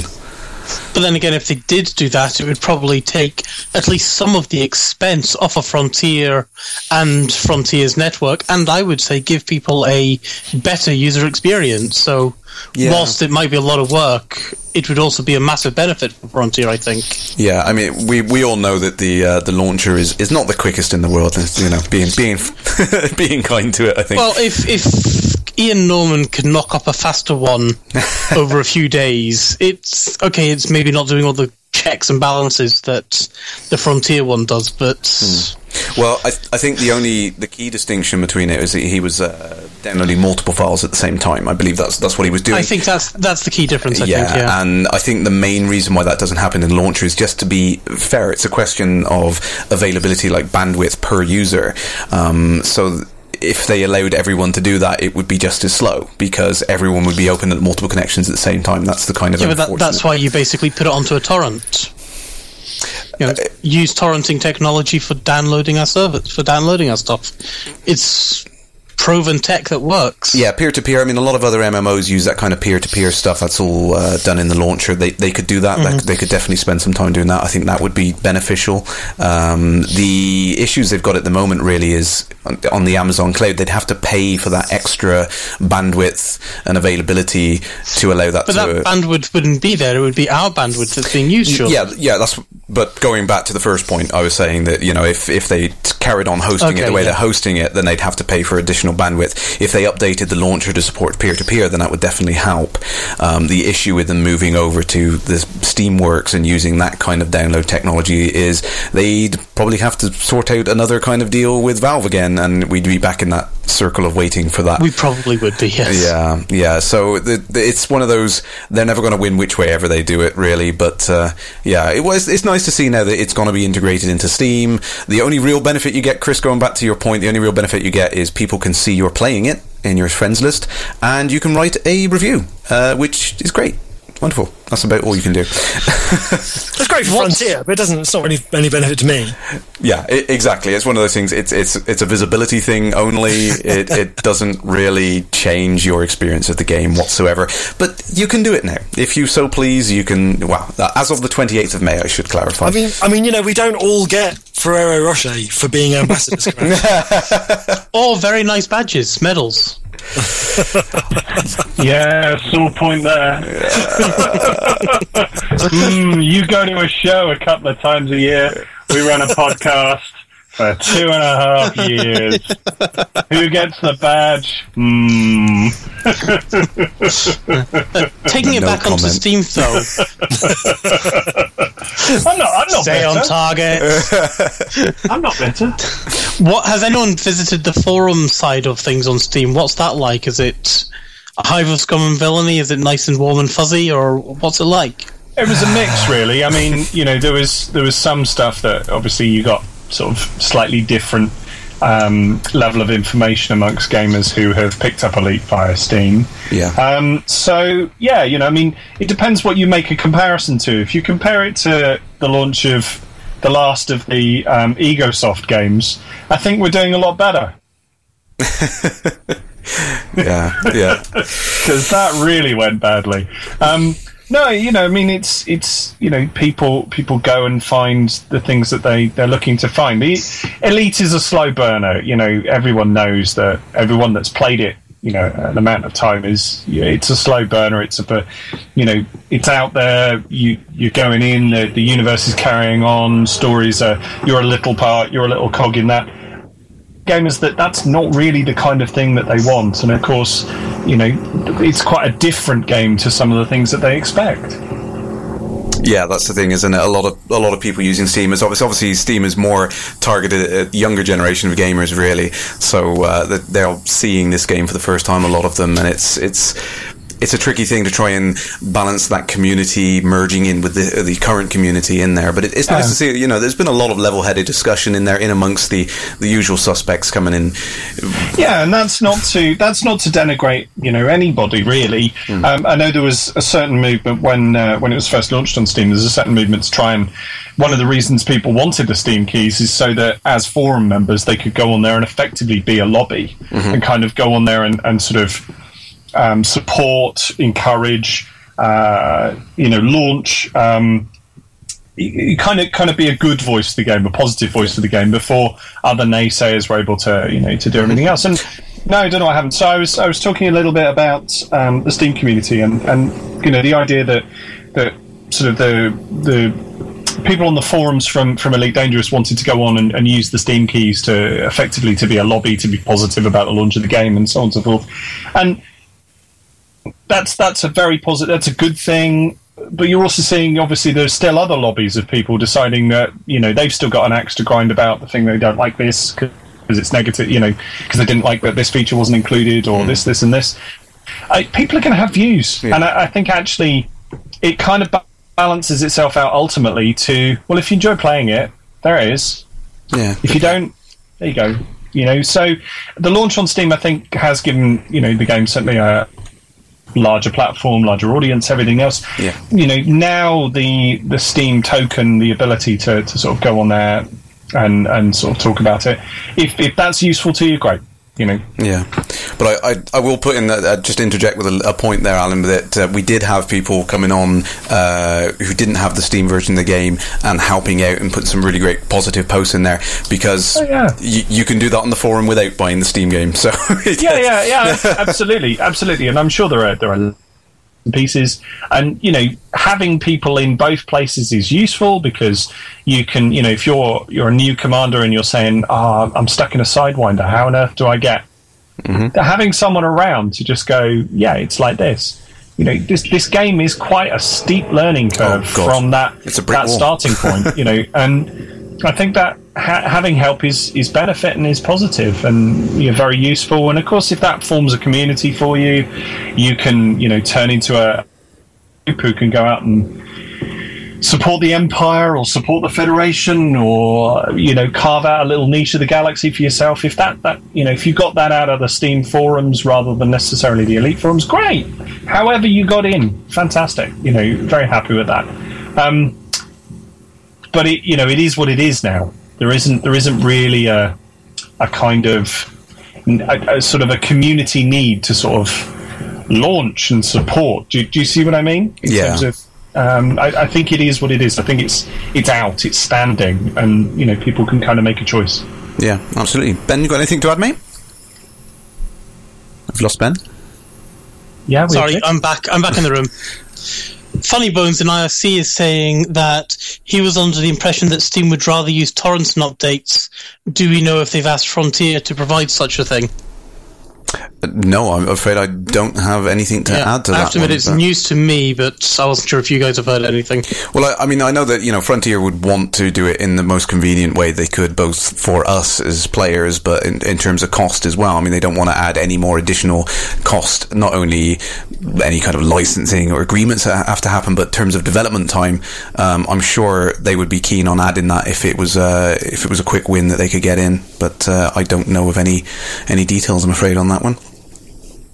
Be interesting to know, though. Absolutely. I'll keep my ears peeled, see if I can find out anything about that. Secrets. Ears peeled. That's an interesting mix of metaphors. Mixed metaphors. I'm good at those. So, before I get my tongue any further twisted, I think we'll play a quick advert, and then we'll come back with the Community Corner, folks. So, stay tuned. I was overseeing the delivery of some slaves to the starport in Exios, and a cleaning robot had just washed the floor, but not left a warning sign. I had to run after a slave that was escaping, and I slipped and fractured my wrist. I was delayed for 10 whole minutes while the Medicomp repaired the damage. My time is billable. Can I get compensation? Yes, you can. I was on a regular trading run back to Sol, and it was my job to repaint the outside of the ship. I was given the wrong kind of EVA clamps. Nothing bad actually happened, but it did give me a fright. Can I get compensation? Yes, you can. I was checking some robots through customs when I distinctly heard an official call the robots clanks. I was deeply offended, even though I'm not a robot myself. That's their word. You're not allowed to use it. Can I claim for moral outrage? Yes, you can. At Cowell & McGrath, we are now taking any kind of legal action. No case too small, no justification too frivolous. If you've been lightly inconvenienced, embarrassed, or in any way put out, then someone should be made to give you money. Don't be a stupid clank. me. Cowell and McGrath, taking on any case, playing the percentages. Welcome back, folks. So yes, moving straight on to the community corner. Some interesting things in there this week. The webcomic scene seems to be kicking up a gear. We've got a nice new webcomic here. It's The Mercenary Commander, which you can find at commanderlog, cmdrlog.com. Really, really interesting. I love the style of this. It's kind of like a paint-over style of some screenshots and things like that. What do you guys feel about this new webcomic that's emerged? I love it. I think it's awesome. I mean, I loved Fangs. I didn't get to comment on Fangs because, it kind of come out whilst I was on hiatus and what have you. But Fangs looks great.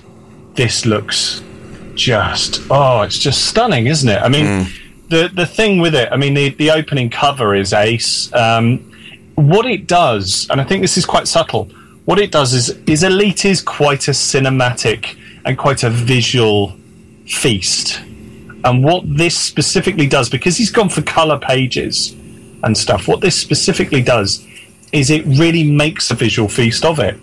And actually, the sort of story, he's gone for sort of stripped and minimal dialogue. I guess as we go on, we've only got 4 pages so far, so we don't really know where he's going to go. As we go on, we can perhaps be critical about sort of scripting or anything else. But the point is he's made the visuals absolute king to what he's showing, and it really reminds me. And I don't know if you guys, because Chris knows this, but I don't know if you guys are aware.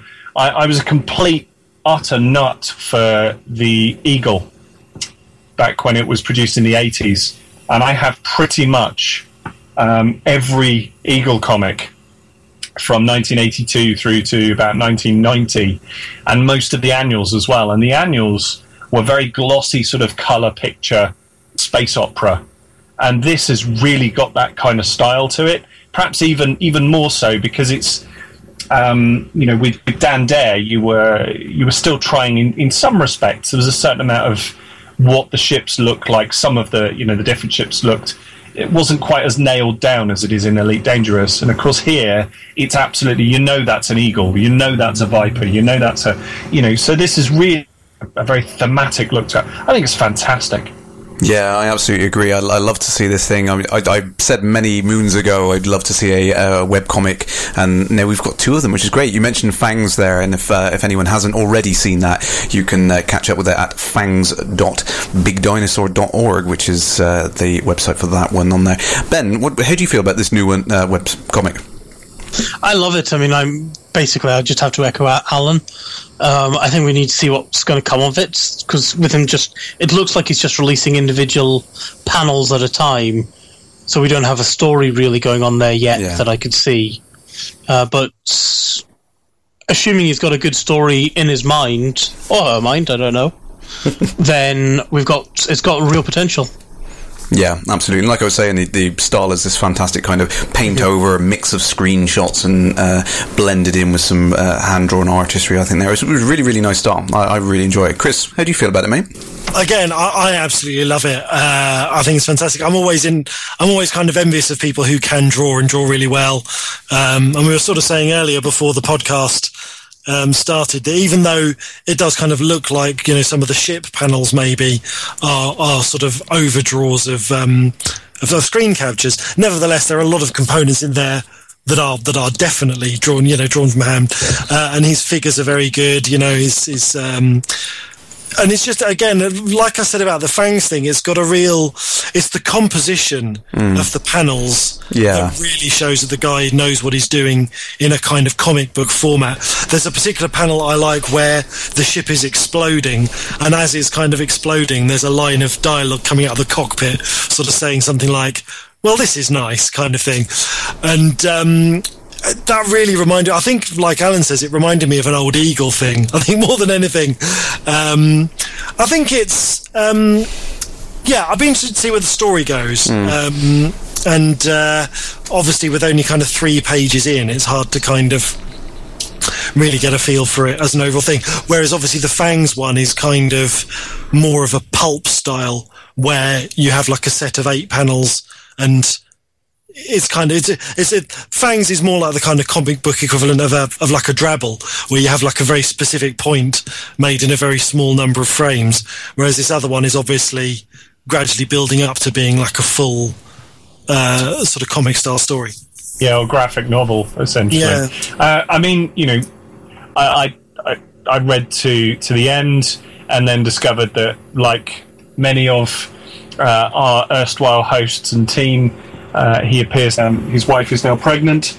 We kind of understand that from, well, I don't personally understand that, but we kind of understand that from people on the team, obviously having different priorities in their life priorities changing. The elite community people tend to be of a particular age where these kind of things appear to happen. So, a bit of a shame in that, obviously, the priority is completely right. Mercenary Commander needs to take a bit of a backseat to making sure that wife and baby are doing fine. But I utterly love his work. I'd love to see more of his work. I'd like to work with him. I think we could bring an awful lot with what we already do if he's interested. I've made the point on the thread, to be fair, and just to echo with the fact that you gave the URL for Fangs. The URL for this is Commander Log, so it's www.cmdrlog.com to find Mercenary Commander. Great stuff, yeah. Like I said, keep up with that, folks. It's a really good-looking webcomic. I think you won't be disappointed checking out that. I must give a quick shout-out to an in-game commander. I've got Commander Steed right here. I accidentally cut his arm off in a game of Elite Encounters, so sorry. Still looking for his arm. He's mostly armless. So moving on to the next topic there. Alan, do you want to just tell... Did you just go there? I totally went there. I'm sorry. I tried to avoid it, but I couldn't resist. Alan, do you want to tell us, you've got an announcement to make about Lave Revolution, haven't you, sir? Yeah, okay, so we did a competition about 5 or 6 weeks ago, and I haven't forgotten about that competition. We did it quite a long while ago. We didn't do it just 5 or 6 weeks ago. But 5 or 6 weeks ago it closed. And I did promise I would sort it, I would judge it, I would deal with everything. So to remind listeners, the competition was to write in 100-word drabbles that were advertisements for spaceships in the Elite Dangerous game. What we would then do is take those drabbles away and we'll look at making them as in-game, or well, not in-game, but Lave Radio adverts, like the adverts that we already have. So we're going to put those together, have a look through. And there's some great entries, some really, really great entries. The one that won, and this, for the winner, I did say that there will be a copy of Elite Lave Revolution for them.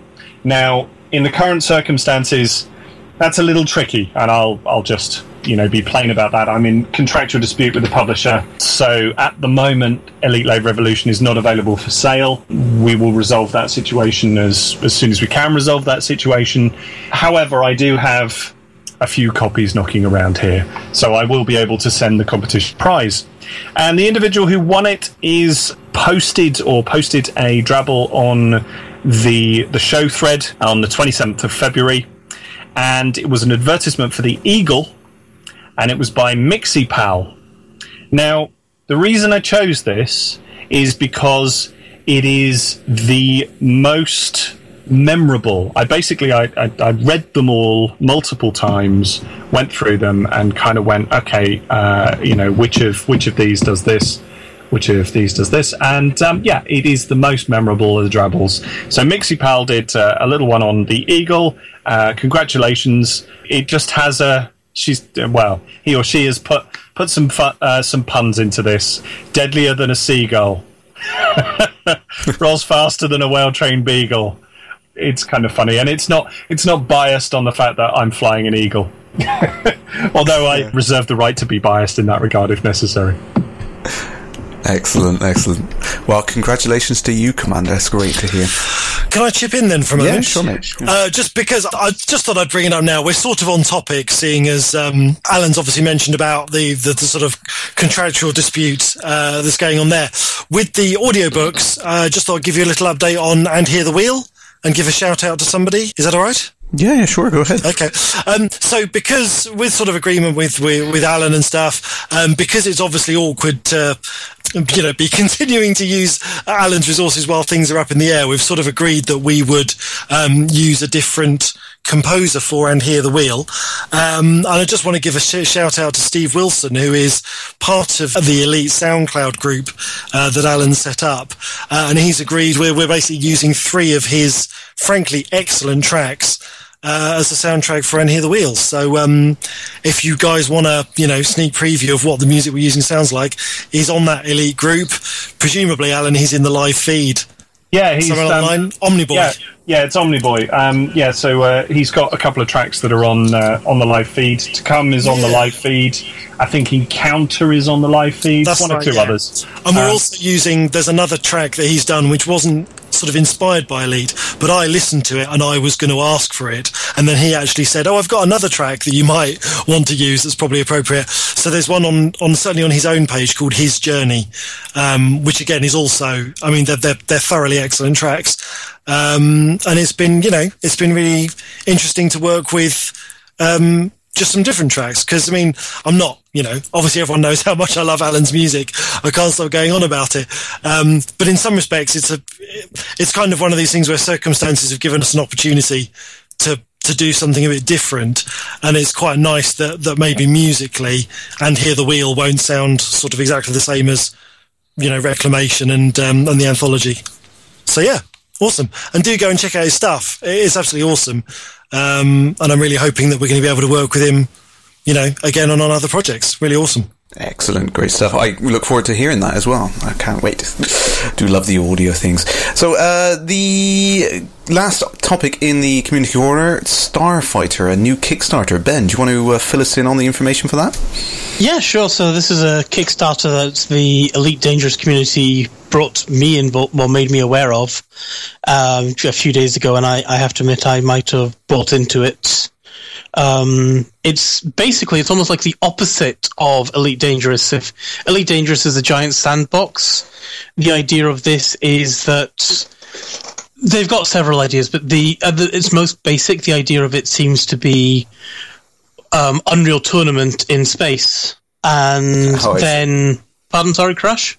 I see, sorry, I like I said, I missed this entirely, so I'm interested to know now. So the basics of it would be Unreal Tournament in space, but then if they actually manage to go all the way, then it would be almost like, say, X-Wing or TIE Fighter or something like that, where you've actually got voiced storyline missions and everything like that.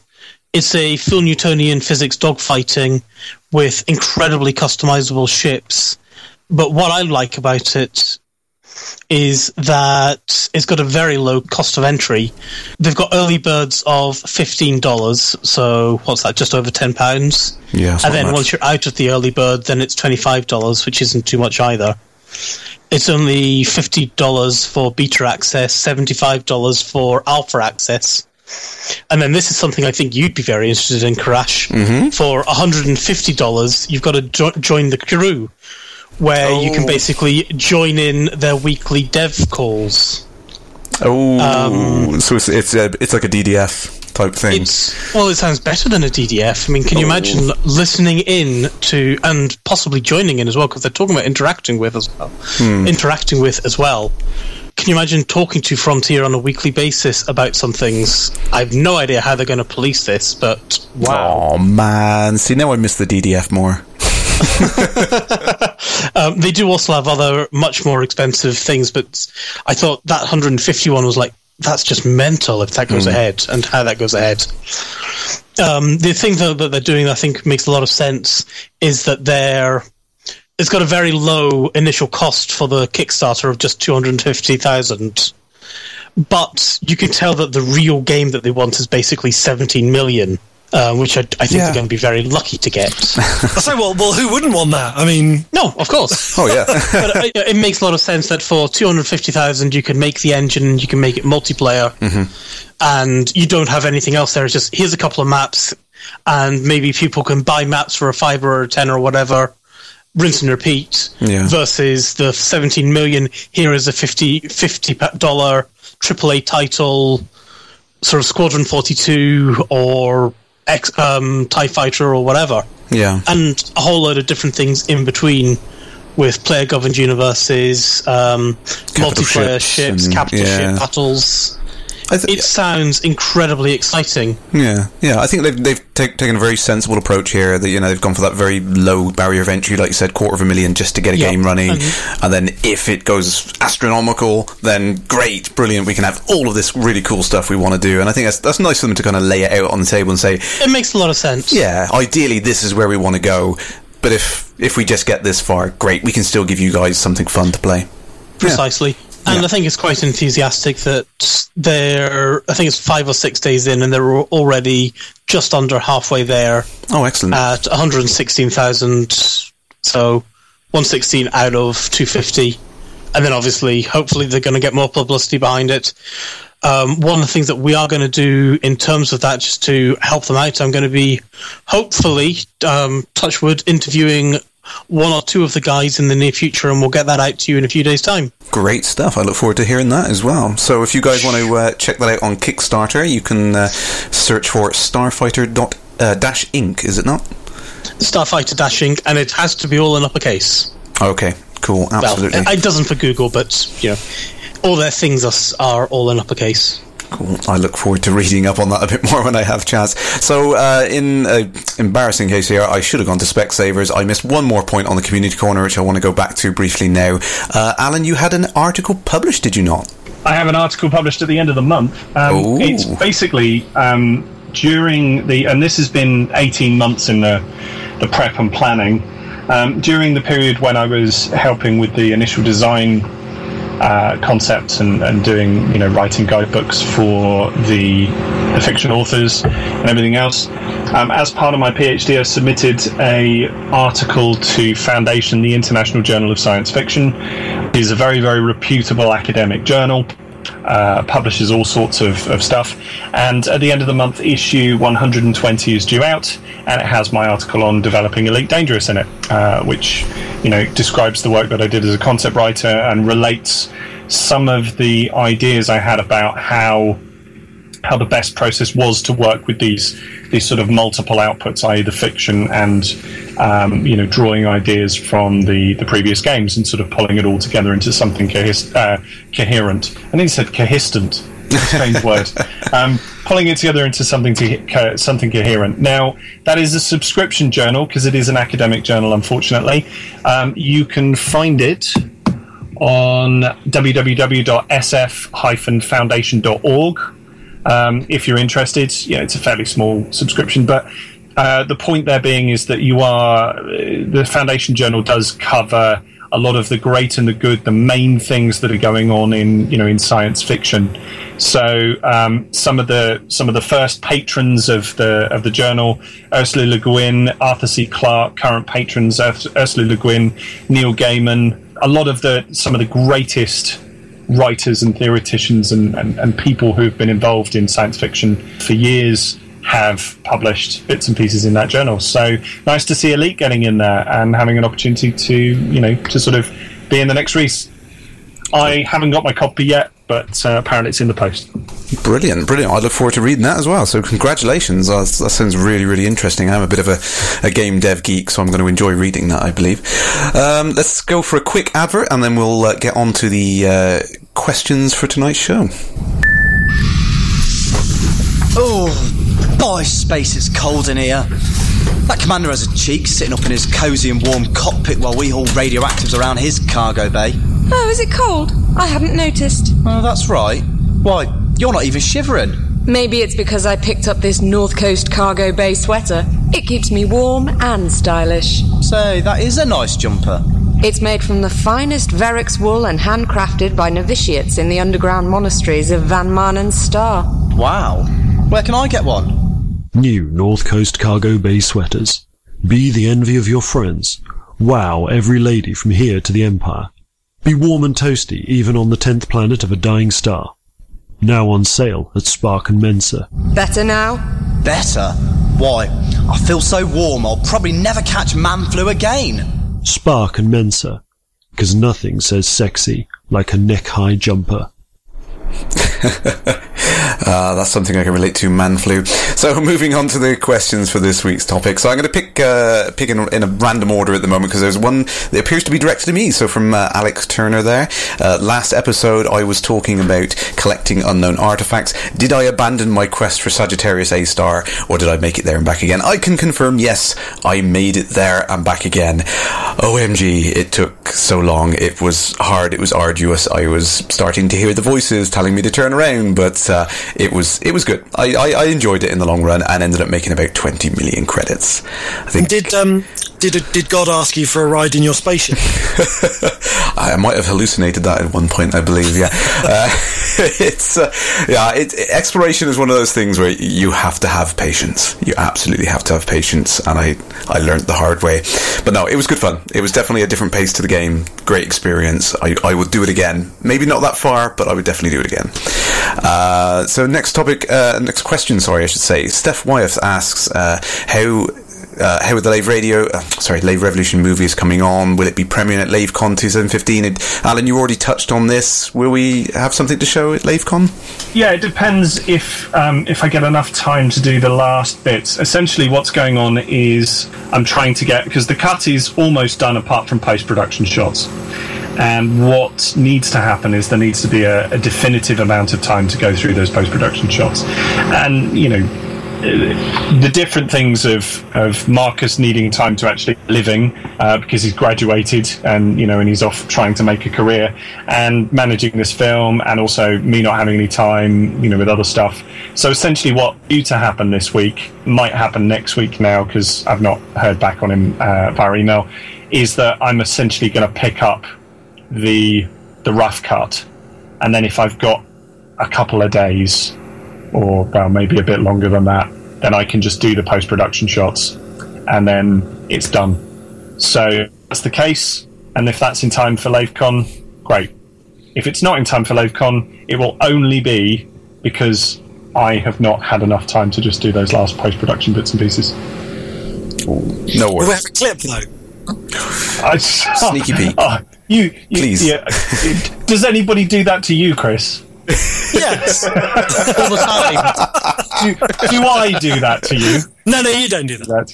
Right. Currently, I don't have the footage, so unless I have the footage, then no, you can't. Maybe you could do George Lucas and clip together the footage using World War II archives, or I could just put some titles over some music and do a gravelly voice that goes, get someone else to do a fake fan trailer of it and say, this is Lave Revolution.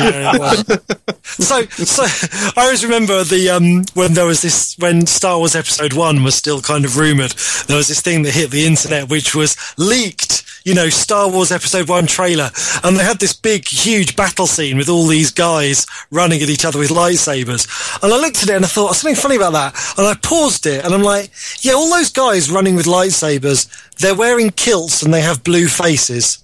I don't think that's a clip from Star Wars. I think someone's put lightsabers over Braveheart footage. Yeah, they had. It was part of the trailer that had Leonardo DiCaprio as Anakin Skywalker. Did it? Brilliant. I was involved in the fan films community on the Force.net for a little while. I saw a few of those things. Oh dear. Well, fingers crossed. Hopefully it gets sorted in time. That'd be great to see as well. Next question on there from Rory Scarlett. I believe we've covered the fuss about the Steam keys. Yes, you'll still be able to play the game the same way. We don't understand why the fuss is, I don't believe either. But and I think we agree with what you're saying there, is that I think we would have preferred the efforts going towards the further development of the game rather than a minor feature. But there we go. The community has spoken and Frontier has delivered. That's the positive we should be focusing on there, I believe. I don't think that takes up any dev time, though, does it? That's just it's an organisational agreement, surely, between Frontier and. Well, they had to provide a web interface via EliteDangerous.com that you could generate a Steam key and all that. It takes time. I mean, I can't quantify it, but it does take time. But it sounds like it's going to be the web store team rather than the actual game dev team. Yeah, there's different groups, different people working on different elements and stuff, but there's, it's more resources and time that have been put into something. I don't think there's any point in, Frontier make the decision. I don't think there's any point in us kind of sitting here and saying, well, no, there's a point in discussing it, but there's no point in us sitting here and saying, poor Frontier, they've had to put time into this because the community wanted it, or the other way and saying, they shouldn't do it. They made the decision. They made the decision. They made the choice to do it. People have seen the positive of it. That's down to them. If people don't see the positive of it, that's fine. It's like your TV remote. You can change channel. Yeah. Not with some TVs, you can't. You can turn it off. Again, I can't turn my son's TV off without the remote unless I have to pull out of the wall. Well, there you go. You can turn it off. Yeah. You have the feature. The feature. But no, I mean, like you said, it just seems to be a question of prioritization, and they've bumped it up because we asked for it. So there we go. It's nice to see it's there. Last one from a question from the IRC chat there from Yorkie Lad. I thought shaders were only supposed to load up when the game is updated or your OS is updated.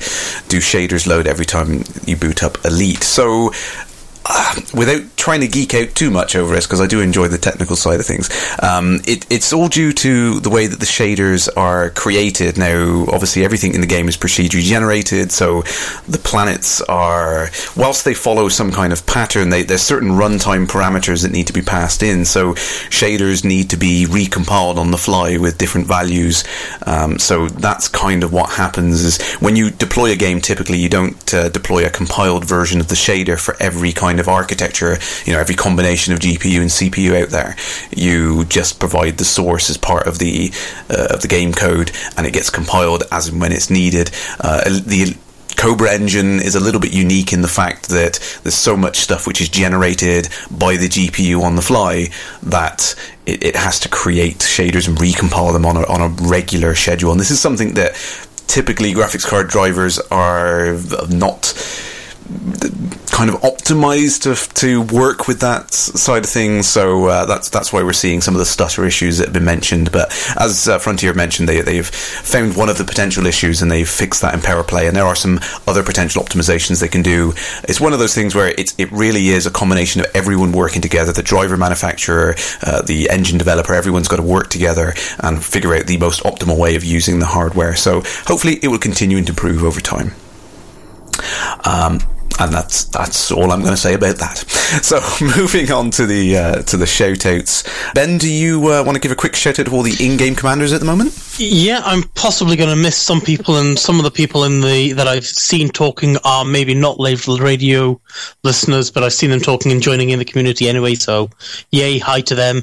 So I'll give shout outs to Commander Archimbaust, Arian, Reliant Owl, Yashira, Kevin Lane, Unisec, D. Dirk, Thaddeus Twerpage, Katum, Babster, Steed, Edward Brightblade, Jim Jeeves, Client Axe, R.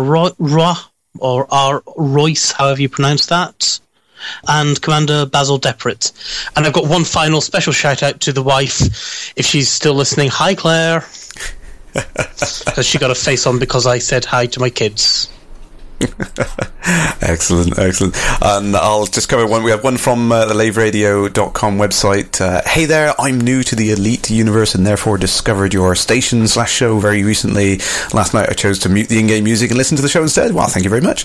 I'm just impressed that Ben's wife is listening to the podcast. My wife hasn't even heard all 11 episodes of Escape Velocity. 2 years. I think my entire family were listening in, at least earlier. I was getting texts left, right and centre. My mum listens. Hello, Mrs. Stroud. Yeah, no, just occasionally. Probably not tonight.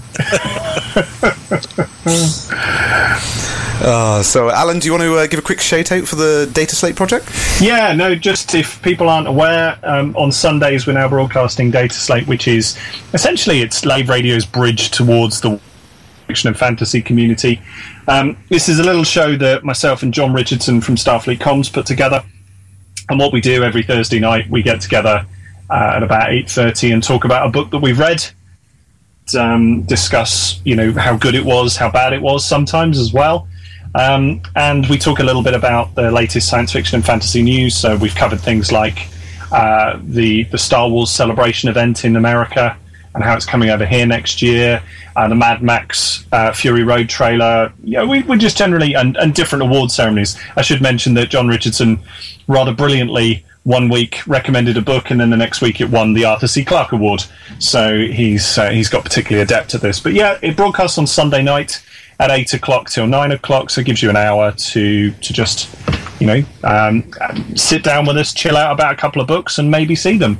So you get an opportunity then to click on the links, because it will go live on the website immediately afterwards. So you can click on the links, immediately find the book, and if you like it, you can tell us about it. And if you want to come on, if you've got a book to talk about, you're more than welcome, as are all of you.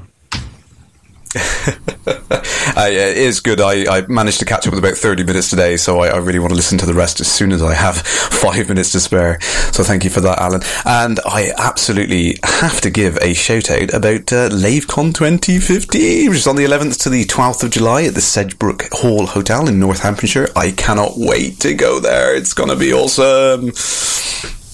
Anything to add there, Alan? No, it's going to be great. We've got this really good Artemis setup confirmed that John Richardson's going to bring. So, that's going to be something very special. Oh, absolutely. It's going to be really, really good. I really enjoy just, bumping into everyone, meeting up and, having a chat. It's really, really good fun. Plus, there's going to be so much to do there as well. It's going to be really awesome. And Julian Gollop's coming. Yay! Yeah. Yay! I'm looking forward to this. Really looking forward to this. It's going to be good fun. So, yeah, can't wait to meet you all there. Hopefully, everyone listening has a chance to check that out, get some tickets, and it'll be really, really fun to meet up with all the commanders out there. So, yes, awesome. Can't wait for it. Excited. And tickets are going fast. They are. Tickets are nearly gone. Yes. We can take more people, but the actual hotel itself is almost booked out. Now, the interesting thing there is that they're a commercial hotel. They've got other things going on at different times and over that weekend. What's happened at the moment is we're now into like the little reserve. The little tiny amount of rooms that are left that they'd allocated for the wedding that was going on as part of that weekend, we're now basically selling those. So there's, more than 100 people have bought hotel room tickets, and there'll be more than that of people turning up on the day. So yeah. Excellent stuff. It's really, really cool. Well, that's it for another episode of Lave Radio, folks. If you'd like to get in touch with the show, then you can email us on info@laveradio.com. You can catch us on Facebook /LaveRadio or @LaveRadio on Twitter. You can join the Skype chat channel by adding Fozza101 to your Skype contacts, or you can join the TeamSpeak server where the commanders come and hang out and have a chat. And that's on laveradio.teamspeak3.com. Thank you very much to Chris, Ben and Alan for joining tonight, and thanks for all those commanders that joined us outside at the Lave station tonight. Until next time, fly safe, and if you can't do that, fly dangerous.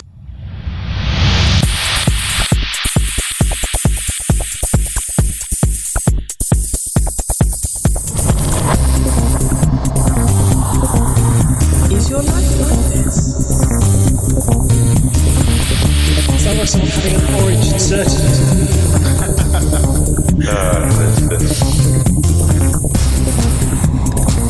Need a safe word. Space can be local.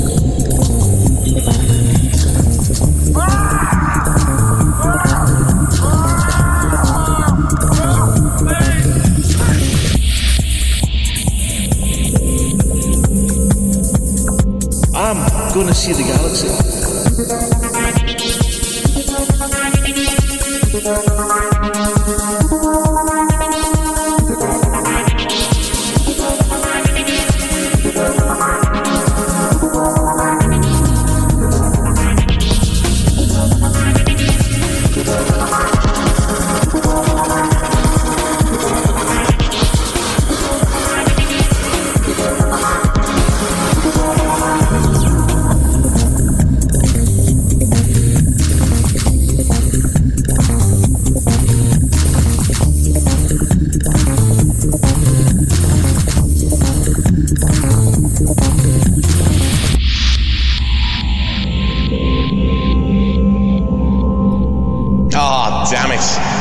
No worries, guys. Hold the fort for 2 seconds. I'll be right back.